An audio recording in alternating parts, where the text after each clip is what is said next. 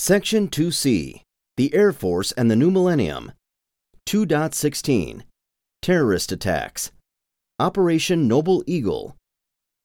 Terrorism struck home on 11 September 2001 in a planned attack by Islamic extremists when al-Qaeda terrorists hijacked 4 airliners flying in the United States airspace. 2 aircraft were flown into the towers of the World Trade Center. 1 was flown into the Pentagon, and the 4th landed in a remote field in Pennsylvania.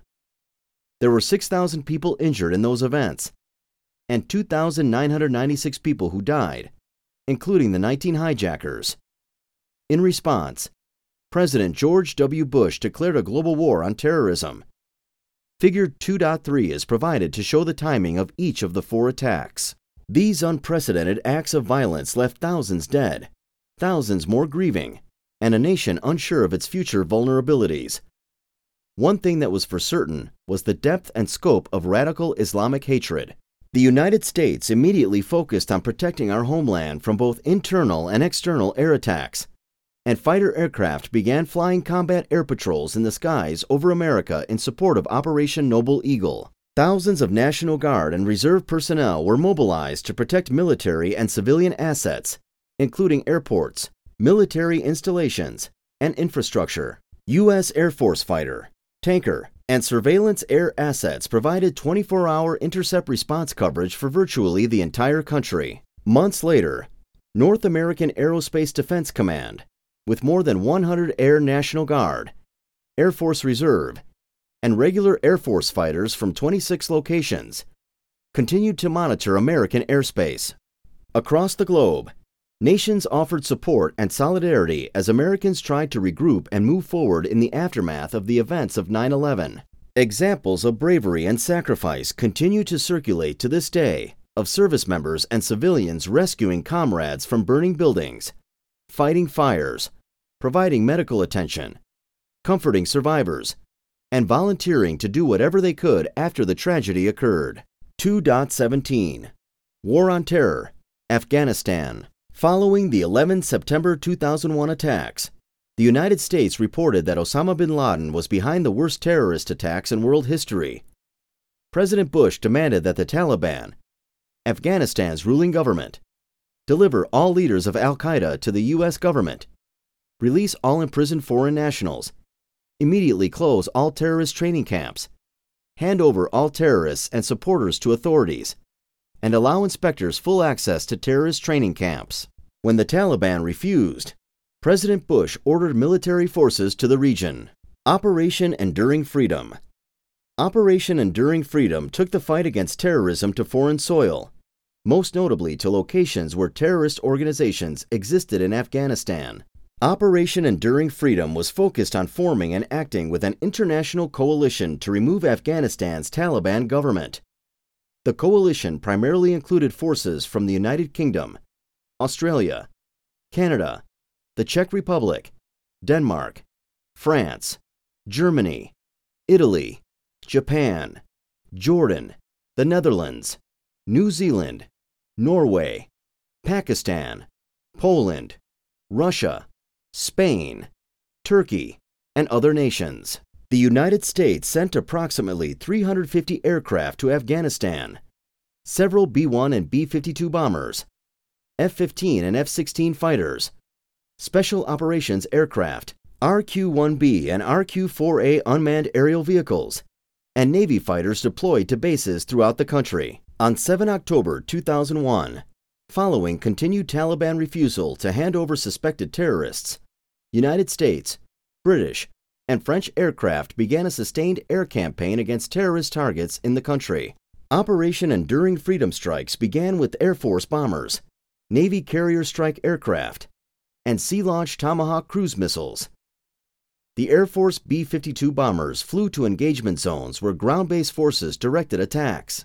Guided munitions were employed with great accuracy, enabling air planners to reduce the number of air sorties required to destroy a particular objective. In the opening days of the campaign, joint and combined efforts destroyed Taliban air defenses, command centers, and other fixed targets. Combat operations in Afghanistan began with small groups of elite American military forces deployed to support anti-Taliban Afghani fighters.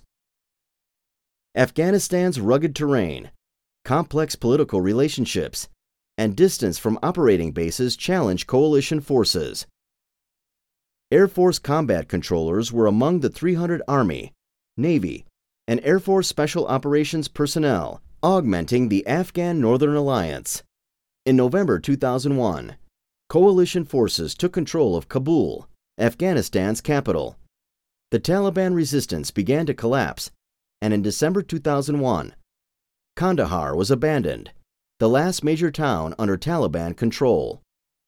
Terrorist forces were run underground, but not eliminated, causing ongoing, extended counterinsurgency operations. In addition to being a combat operation, Operation Enduring Freedom served as a humanitarian mission. Service members provided humanitarian relief by dropping nearly 2.5 million rations to the oppressed Afghan people. Operation Enduring Freedom expands. In January 2002, 1,200 members of U.S. Special Operations Command, Pacific, were deployed to the Philippines to assist the armed forces of the Philippines in uprooting al-Qaeda and other terrorist groups, such as Jamaah Islamiyah and Abu Sayyaf. The mission was to assist military operations against terrorist forces, as well as support humanitarian operations for the Philippine island of Basilan, where most of the conflict was expected to take place. One American hostage was recovered during the mission, and the Abu Sayyaf group was reduced from 800 to 100 members. Efforts from this engagement created 14 schools, 7 clinics, 3 hospitals, and provided medical care to over 18,000 residents of Basilan. War on terrorism in Africa. Attention was turned to the Horn of Africa in mid-2002, focused on disrupting and detecting terrorist activities in the region. The mission included humanitarian efforts for rebuilding schools and medical facilities, as well as training local forces in counterterrorism and counterinsurgency tactics throughout Djibouti, Kenya, and Ethiopia. Operation Anaconda. On 4 March 2002, Operation Anaconda was launched as one of the most crucial joint combat operations, designed to remove the Taliban resistance from Afghanistan. Operation Anaconda, conducted in the Shahi-Kot Valley, was a complex battle fought in rugged mountainous terrain under difficult conditions. In the early morning hours, on a mountaintop called Takur Gar in southeastern Afghanistan, al-Qaeda soldiers fired on an MH-47E helicopter. The strike on the helicopter caused a Navy SEAL, Petty Officer First Class Neil C. Roberts, to fall through the open helicopter door to the ground. A chain of events followed during a 17-hour ordeal culminating in one of the most intense small unit firefights of the war against terrorism. The press referred to Operation Anaconda as the battle at Shah-e-Kot Mountain, but the men who fought there called it the Battle of Roberts Ridge. U.S. armed forces involved in this fight distinguished themselves by conspicuous bravery. Their countless acts of heroism demonstrated America's best as Air Force, Army, and Navy special operators fought side by side, and in the process, secured the mountaintop and inflicted serious loss on al-Qaeda. Operation Anaconda ended as an American victory, but not without the ultimate sacrifice of 8 Americans and 80 wounded. The difficult early stages of the battle provided insights for thinking about how to organize, train, and equip military forces for future joint expeditionary operations and how to pursue transformation. Notable bravery in Afghanistan.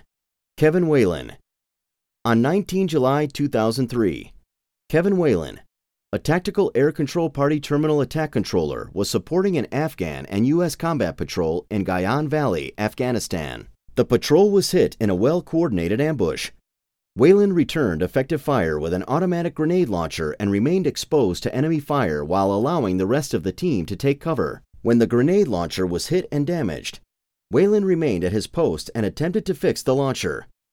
He was hit 3 times. 1 bullet hit his body armor, another his Gerber tool, and the third struck him in the left arm. Whalen dropped out of the turret, began first aid to stop the bleeding, and recovered his radio to call in close air support. When the engagement was over, Whalen insisted that all other wounded be evacuated first. After 2 days in the hospital, he returned to his team to continue combat missions. For his actions, Technical Sergeant Whalen was awarded the Silver Star. 2.18 Afghanistan Troop Withdrawal. In 2011, at the height of American involvement in Afghanistan, 101,000 service members were deployed to the country. In June 2013, Afghan forces formally took over combat operations. At the North Atlantic Treaty Organization, NATO, International Security Assistance Force, ISAF headquarters in Kabul, a ceremony marked the end of ISAF's mission and the transition to the NATO-led Resolute Support.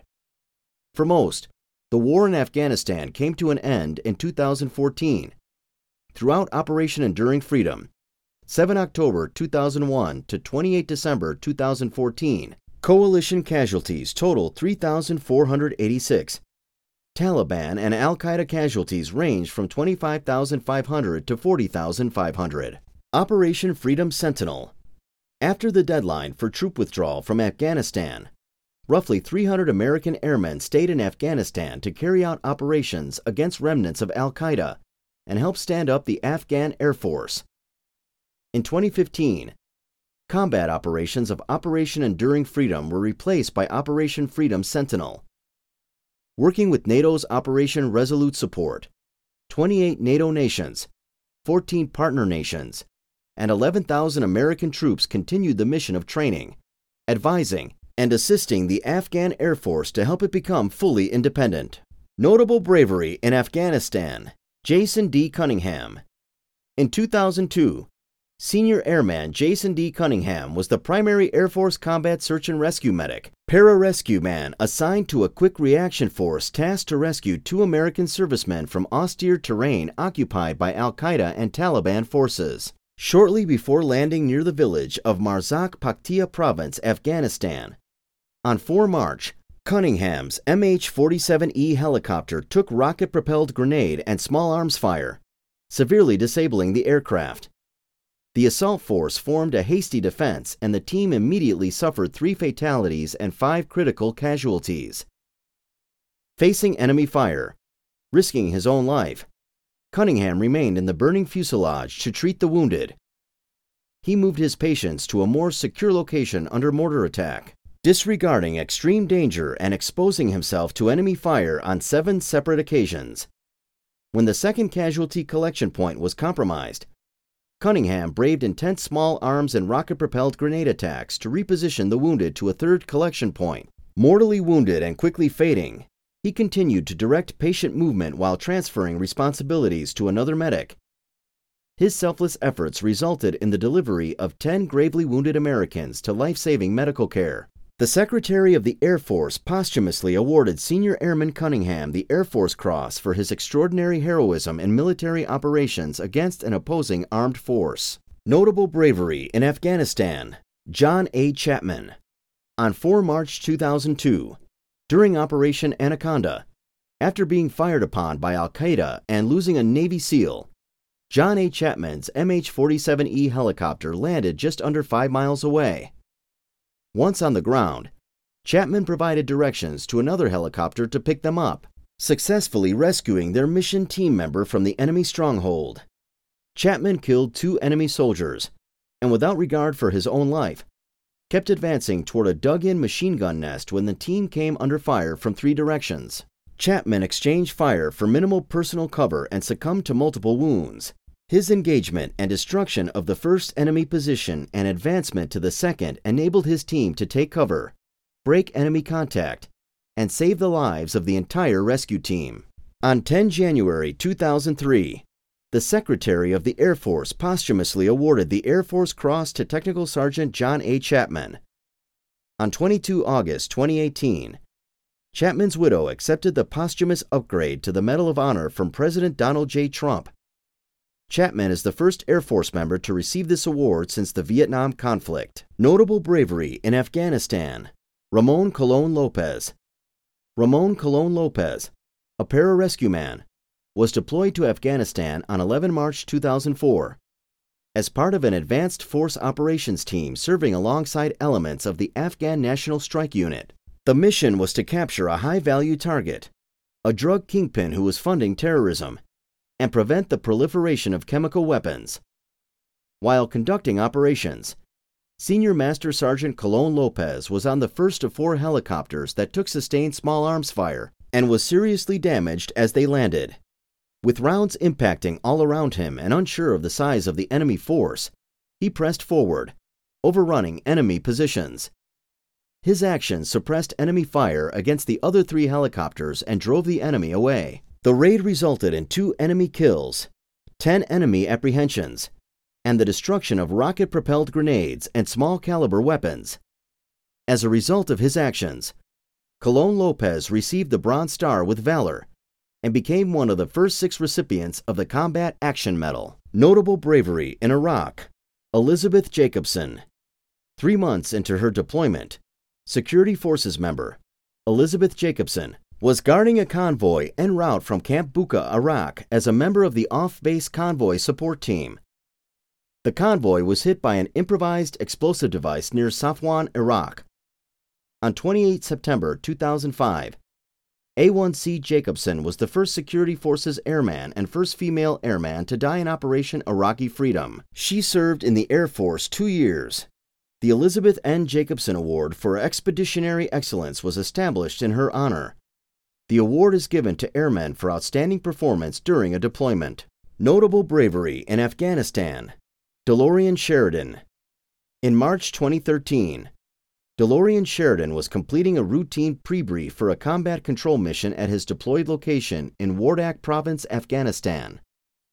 While his team loaded gear into their vehicles, an Afghan police officer suddenly turned and opened fire with a truck-mounted machine gun 25 feet away. Simultaneously, 15 to 20 insurgents just outside the village engaged the base with heavy machine gun fire.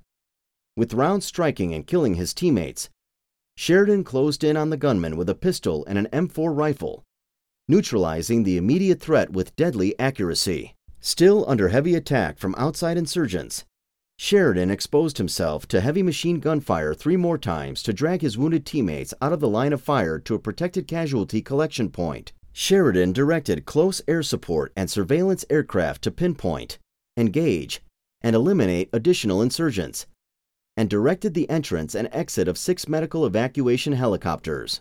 Sheridan's calmness and leadership in the face of danger helped save 23 lives. For these actions, Technical Sergeant Sheridan was awarded the Silver Star. He also received one of the Air Force's most prestigious awards, the 2013 Lance P. Sejon U.S. Air Force Leadership Award. Lastly, he was selected as one of the 12 Outstanding Airmen of the Year for 2014. 2.19 War on Terror, Iraq. Operation Iraqi Freedom. In March 2003, after receiving intelligence reports that Saddam Hussein possessed or was building weapons of mass destruction, President Bush announced a 48-hour ultimatum for him and his sons to leave Iraq or face severe consequences. When Saddam refused to comply, a coalition of American and Allied forces entered Iraq to end the Hussein regime and free the Iraqi people. The primary goals of Operation Iraqi Freedom were to create a stable Iraq, empower a broad-based government that renounces weapons of mass destruction, and rebuke terrorism to neighboring countries. Combined force commanders carried out objectives to defeat or compel capitulation of Iraqi forces, neutralize regime leadership, and neutralize Iraqi theater ballistic missile weapons of mass destruction delivery systems. More than 300,000 troops were deployed to the Gulf region to form a multinational coalition, and Operation Iraqi Freedom officially began on 20 March 2003. On the first day, while British forces took Basra, which was essential to delivering humanitarian aid, the United States unleashed airstrikes so devastating that Saddam's soldiers were left unable or unwilling to fight. Between 300 and 400 cruise missiles were fired at targets, more than the number launched during the entire First Gulf War. On the second day, the battle plan called for launching another 300 to 400 missiles, what the National Defense University referred to as shock and awe. The plan was focused on the psychological destruction of the enemy's will to fight rather than the physical destruction of the opposing military force. The concept relied on a large number of precision-guided weapons hitting the enemy simultaneously, an approach that takes minutes instead of days or weeks. By 9 April 2003, American commanders declared that Saddam's regime was no longer in control of Baghdad. Before the city fell, jubilant crowds toppled a 40-foot statue of Saddam. Also, Iraq Science Advisor, the first on the 55 most wanted leaders list issued by the coalition, surrendered.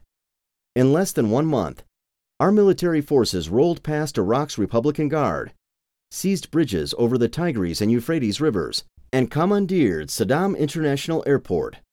With control of the airport, major operations were conducted to eliminate insurgent centers of activity. 2.20 Operation Iraqi Freedom continues. The United States' involvement in Iraq maintained focused on controlling insurgents and enabling the country to rebuild its constitution and government. 54 U.S. Air Force personnel died in the Iraq War. In 2003, Saddam Hussein was found and captured. He was tried and executed 3 years later. With instability raging out of control in the region, primarily between Shias and Sunnis, the country became a breeding ground for terrorist activities once again. The United States intervened with a surge of force in 2007 to de-escalate the situation. Operation New Dawn. On 1 September 2010, operations transitioned from Operation Iraqi Freedom to Operation New Dawn, signifying a formal end to United States involvement in the military combat operations. The transition to a supporting role and stability operations was made possible by increased capability of Iraqi security forces and their improved ability to combat terrorists and provide security for their people. As part of Operation New Dawn, our military had 3 primary missions: advising, assisting, and training the Iraqi security forces, conducting partnered counterterrorism operations, and providing support to provincial reconstruction teams and civilian partners as they helped build Iraq's civil capacity.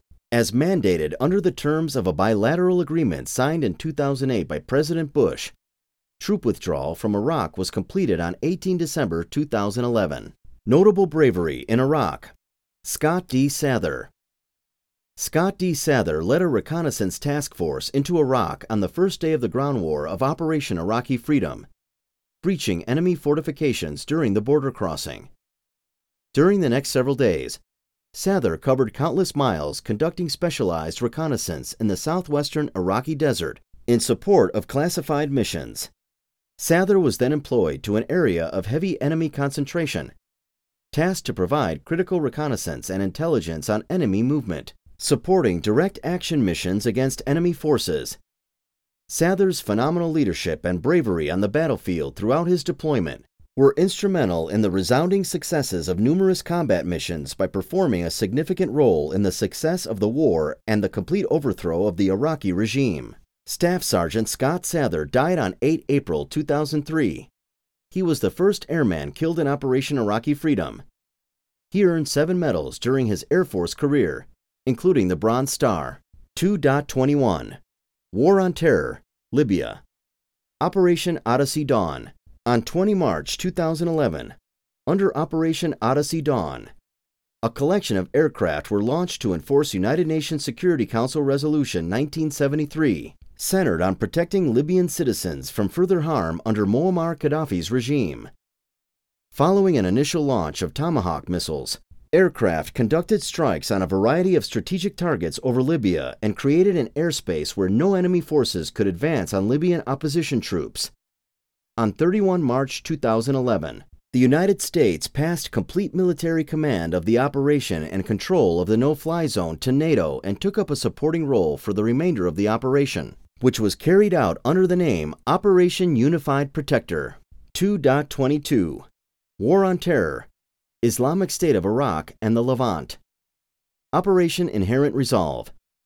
In 2014, a new and ominous threat emerged that resulted in the involvement of the United States in operations in the skies over Iraq once again. This time, the enemy, calling themselves the Islamic State of Iraq and the Levant, ISIL, was an extremist Sunni jihadist organization. Aided by a number of worldwide recruits and sympathizers, ISIL gained control of territory in Syria and northern Iraq and left savage atrocities in their wake, including mass murders and ruthless executions of innocent civilians. ISIL was estimated to have an annual budget of more than $1 million and a force of more than 30,000 fighters. Their brutality resulted in nearly universal condemnation.